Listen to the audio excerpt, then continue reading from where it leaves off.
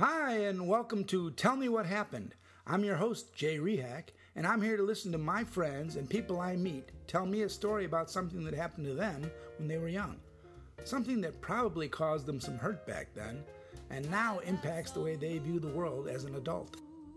It's my hope that by telling their stories, my guests achieve a kind of temporary relief from their pain of the childhood experience, and that both the storyteller and the listener achieve some catharsis or emotional release.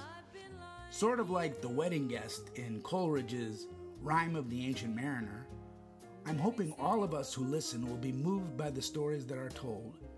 And although we all may feel a little bit sadder, we'll also feel a little bit wiser for the experience. Each week I'll be featuring stories from other people, but today, because it's the first episode of Tell Me What Happened, I'm going to tell a story from my childhood. Afterwards, I'll tell you how it's impacted my life as an adult. We're going to end the show each week with the entire version of Susan Salvador's classic song, The Boo Boo Blues. It's the song you're listening to right now, underneath my voice. I hope you enjoy the show. If you do, subscribe, and please tell your friends about it. Now, on to my story. The story I'm going to tell you happened to me on my first day of kindergarten. What happened on that day has impacted me for almost 60 years. Now, before I begin my story, I've got to give you a little context. Almost from the moment I was born, I was big for my age. That continued. I'm 6'3" now. Anyway, my father, on the other hand, was a sickly child and almost didn't survive his childhood. My father was also an amateur boxer, although he told me he lost every fight he was ever in. He was also picked on by his classmates in grade school. I think it was for that reason that a few days before I was to go to kindergarten, my father taught me how to make a fist. I remember him telling me, "Son, you're a big boy, so you've got to be careful not to hurt anybody. But if you ever need to fight, this is how you throw a punch." Then he clenched my fist and he showed me how to do it. I didn't really understand, but I said to him, "Okay, Dad." And I didn't really think too much about it. Anyway, my mother and my father both worked, and because of that, they were unable to take me to school every day. So they asked one of the older children in the neighborhood to walk me to school. For 3 days before school started, my mother walked me down to the end of the block and put my hand on a blue United States mailbox that was on the corner. She placed my hand on the mailbox and said, "Now every day, I want you to put your hand on this mailbox and wait for Barb Hoganson to pick you up and walk you to school. Do you understand?" I said yes, and so on the first day of kindergarten, my mother placed my hand on the mailbox, and then she went off to work. I waited patiently for a few minutes, and then I started to get a bit anxious.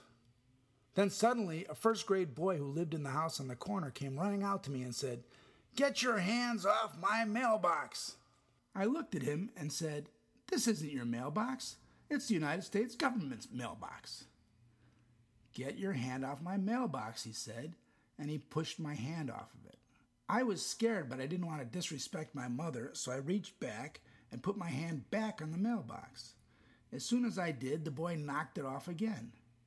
Scared, I tried to explain to the boy that I had to keep my hand on the mailbox, and I reached back to touch it when this time he grabbed me and pulled me to the ground. We rolled around on the grass for a while until I managed to get on top of him. He kept swinging his hands at me and wiggling to try and get me off of him. I remember putting my knees on the inside of his elbows to try and stop him from hitting me, but he kept swinging his hands anyway.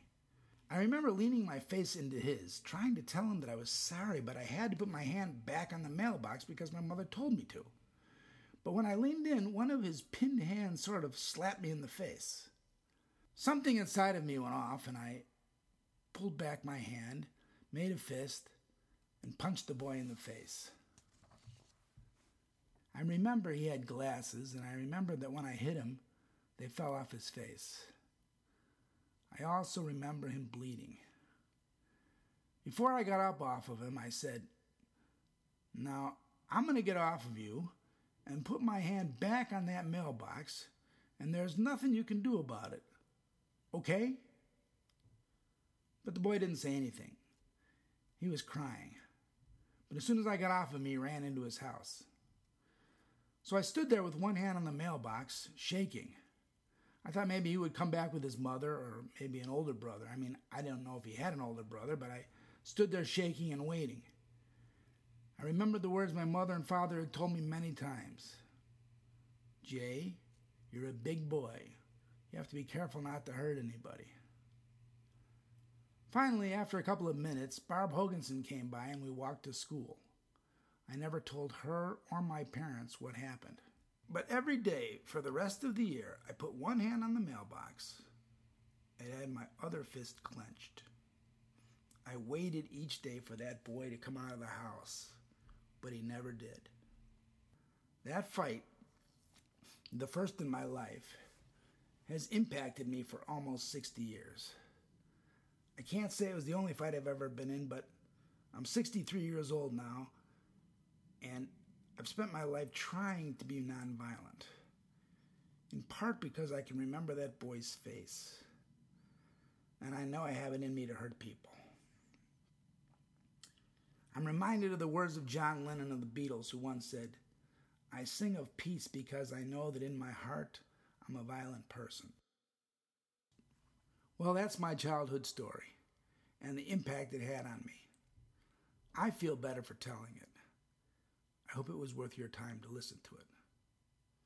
If you enjoyed this first episode of Tell Me What Happened, I hope you'll subscribe to this podcast and tell your friends. And if you'd like to come on to Tell Me What Happened and tell us your painful childhood memory, email me at jaycrehak@gmail.com, and I'll be sure to get back to you. As promised, I'm going to end this show and every show with Susan Salador's fabulous song, Boo Boo Blues. Until next time, this is Jay Riak asking you to be safe out there and try not to hurt anyone.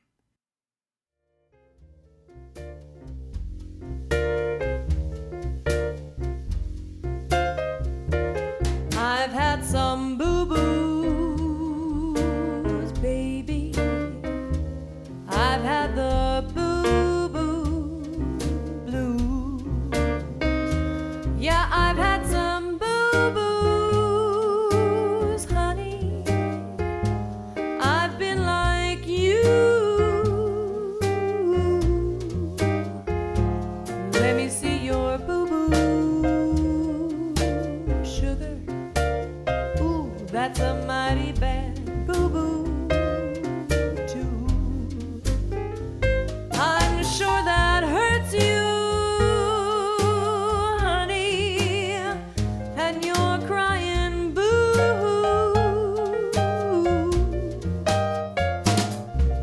A boo-boo in the morning, a boo-boo late at night, a boo-boo any time at all. Well, it just isn't right. Everyone's got some boo-boos, baby. We've got the boo-boo blues. We all have boo-boos, honey. Even me and even you. I've had some boo-boos, baby. I've had the boo-boo blues. Yeah, I've had some nasty boo-boos, honey. I've been like you. Let me see your boo-boo, baby. Oh, that's a mighty bad boo-boo, too. And I'm sure that hurts you, honey.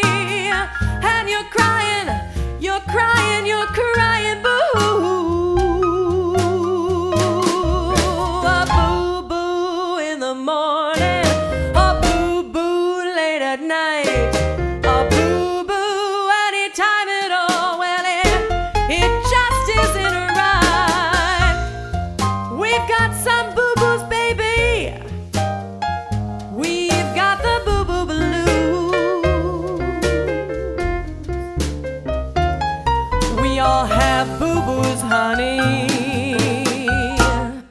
Let mama fix it for you.